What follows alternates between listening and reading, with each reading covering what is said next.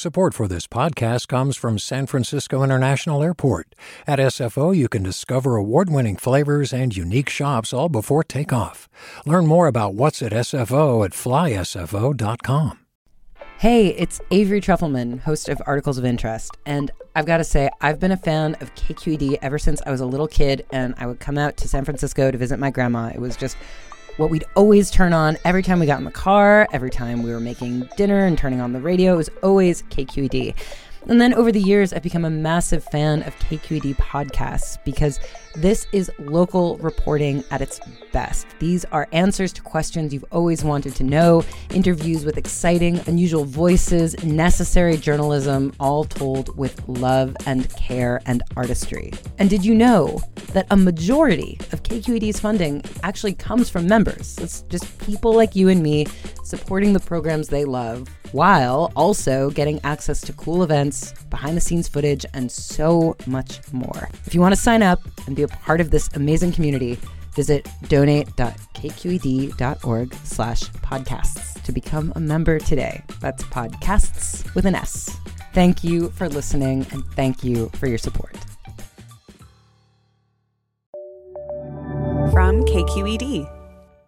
All right, here goes. One more reminder about our meetup in Vallejo, which is happening tonight, February 7th. This is our first meetup of the year. We're going to do 9 of these in 2020, 1 in each of the Bay Area counties.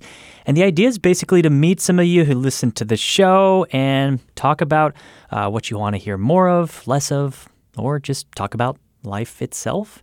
So that's happening tonight at the Mare Island Tap Room in Vallejo. It's right next to the ferry building. We'll be there from 5 to 7 p.m., and by the way, the last ferry leaves at 7, so, just saying. Okay, here's today's show.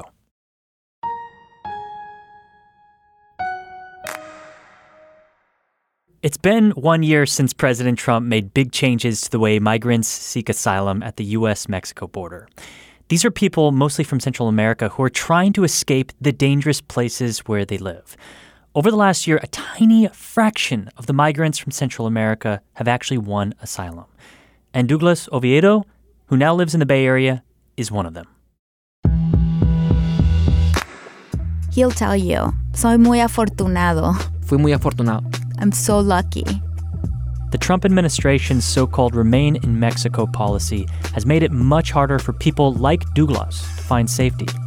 Today, how one Central American asylum-seeker made it to the Bay Area and what he's doing now to help others who are still waiting. I'm Devin Katayama. Welcome to the Bay.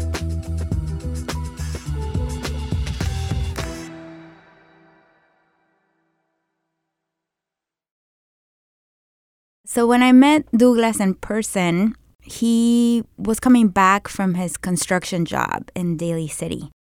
Farida Javala Romero covers immigration for KQED. She asked Douglas Oviedo to stop by our studios in downtown San Francisco. Douglas is 36 years old, and his family is still in Honduras. He's been in the Bay Area since September. He takes BART, for a couple hours each day. Like you do in the Bay. Yes. Me gusta viajar así, por ejemplo, así en tren. He was wearing his, construction job clothes, a little paint and the baggy pants and his little, beanie. And you can tell right away that he's like a really intelligent person, super determined and really creative. And speaking with him, you get the sense that many things are possible. Por ejemplo, con la gente de Tijuana siempre me trato como de meterme con personas que tienen organizaciones que trabajan con migrantes, como por ejemplo Border Angel. You just have to que trabaja con migrantes, get organized and work with friends and things happen. And he worked for about 15 years with youth in Tegucigalpa, in the capital. Fui pastor de jóvenes en mi país.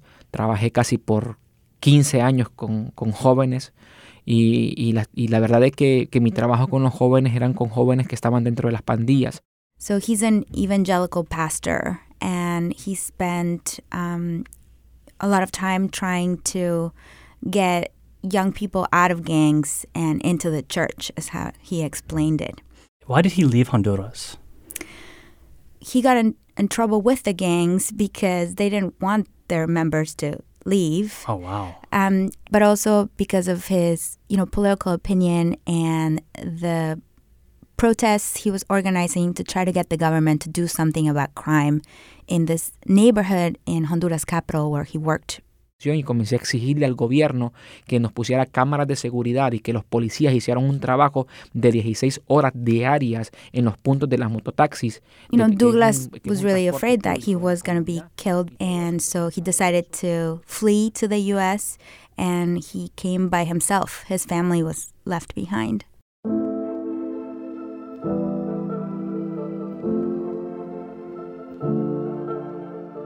So he traveled through Central America and up through Mexico to get to the U.S. What was that journey like for him?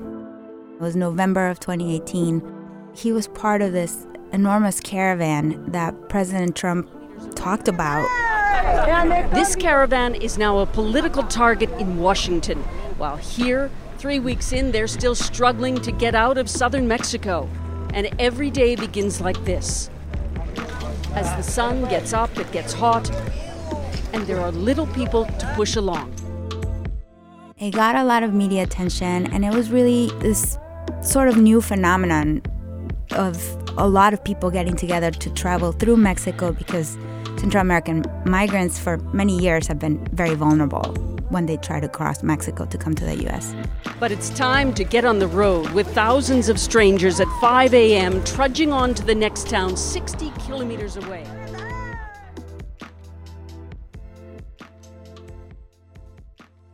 And so in 2018, he gets to the border. What happened then?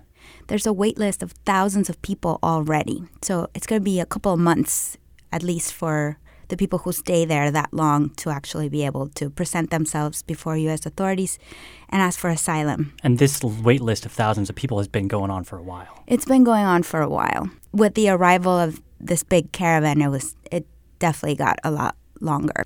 Douglas was finally able to go before U.S. border officials to ask for asylum on January 29th, 2019.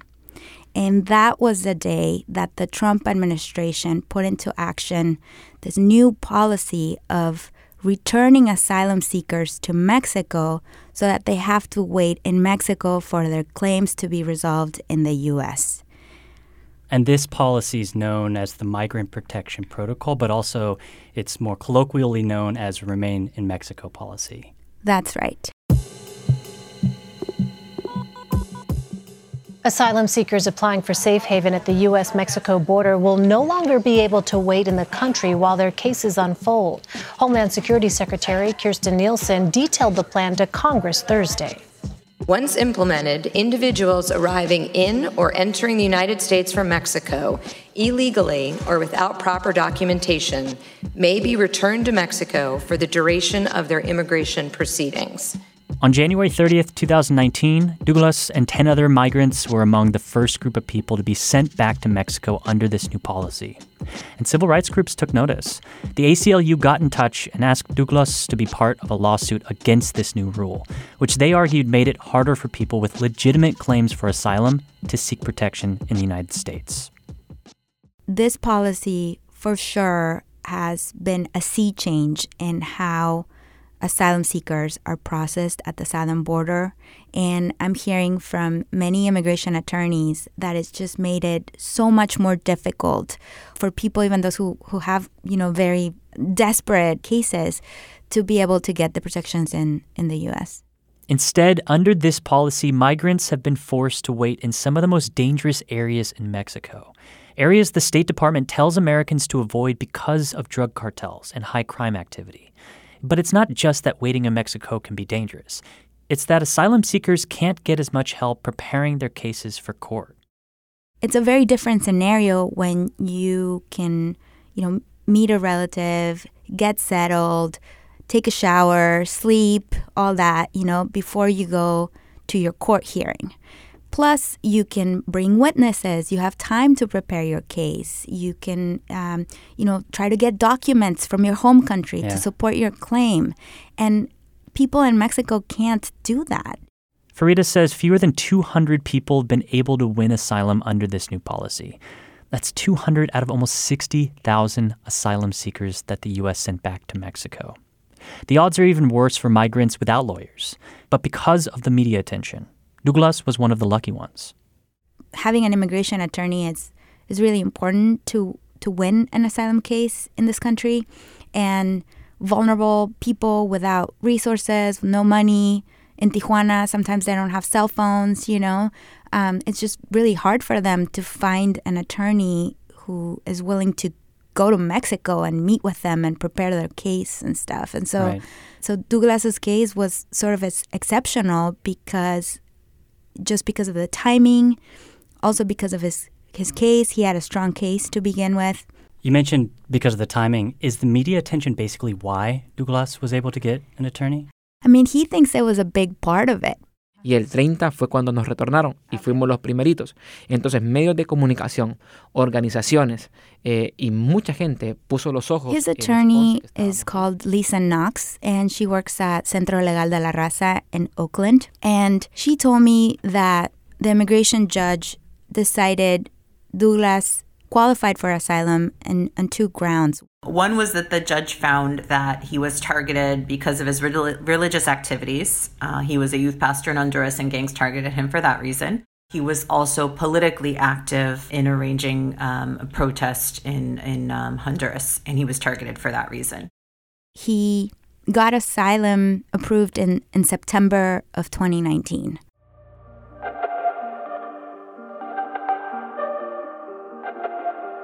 Fast forward to today. Douglas is now living in the Bay Area, in Hercules. He has a long commute to his construction job in Daly City. He's got a lot of projects going on too. Projects that are about helping people who haven't made it to the U.S. He just got a work permit, and so that opens a lot of doors for him. Being able to make money to send to his family in Honduras. His family also still depends on him. And I think what struck me the most about speaking with him is just how quickly he's connecting with organizations and people here who are sympathetic to the plight of migrants. So the projects he's working on now are fundraising for the newly opened migrant shelter in Tijuana that he helped build. And then another project he's working on is still supporting kids in Honduras. And so he said he has a camp that he's putting together for 150 youth in Honduras. He's organizing a soccer tournament as well. And then a bigger project he has is to raise funds to send more immigration attorneys to the border to help asylum seekers like him. But all of this is done after his work hours. And so he'll spend a long time, 3 hours commuting from Hercules to Daly City. He doesn't have a car, so he's, walking, taking the bus, and then getting on BART, and then walking again. And then he'll work for 8 hours or longer sometimes. And then he'll get home and just work on all these projects. It sounds like he's still very connected to his journey, and what he had to go through to get to the U.S. and get to the Bay Area. He realizes that he's just one of very few of the people he came with in this caravan and, people who got to the border after him, who've been able to come into the U.S. and win asylum. Most of the people that he knows from that journey are still at the border in these very difficult conditions. Yeah, and so it sounds like he's very aware of how lucky he's been. He'll tell you. Fui muy afortunado. Fui muy afortunado porque la verdad que gracias a Dios, yo creo que Dios lo hace todo. En mi vida, pues yo creo que lo hizo todo. Soy muy afortunado. I'm so lucky.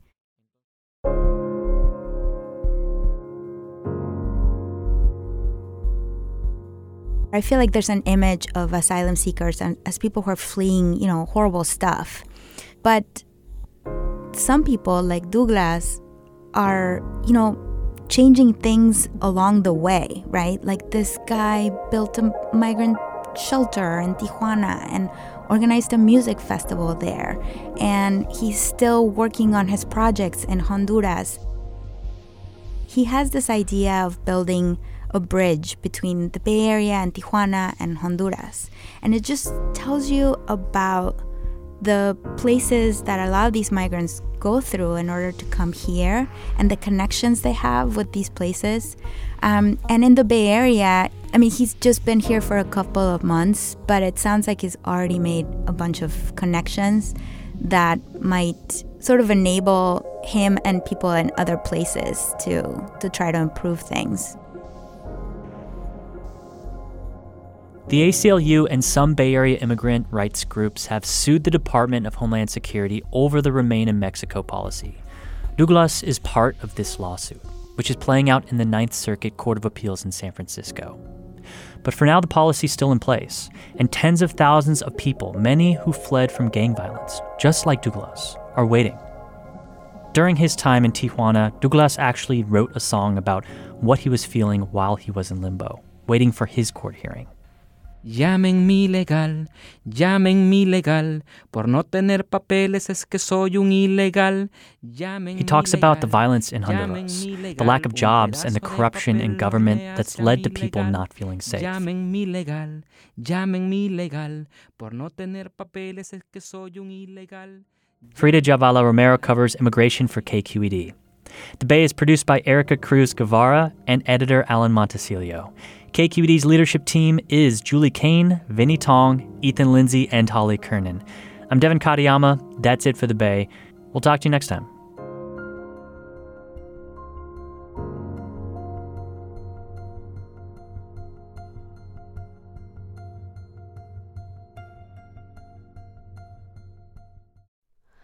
Hi, it's Terry Gross, the host of Fresh Air. We bring you in-depth, long-form interviews with actors, directors, musicians, authors, journalists, and more. Listen to our Peabody Award-winning Fresh Air podcast from WHYY and NPR. Hi there, I'm Rand Abdel-Fattah from Throughline. If you're listening to this podcast, you know that KQED produces exceptional storytelling that keeps you informed, inspired, and entertained. Their podcasts cover issues from your neighborhood to the entire country and everything in between. Support this work today. You can help us continue to bring quality podcasts to your ears. Just head to donate.kqed.org/podcast. That's donate.kqed.org/podcast.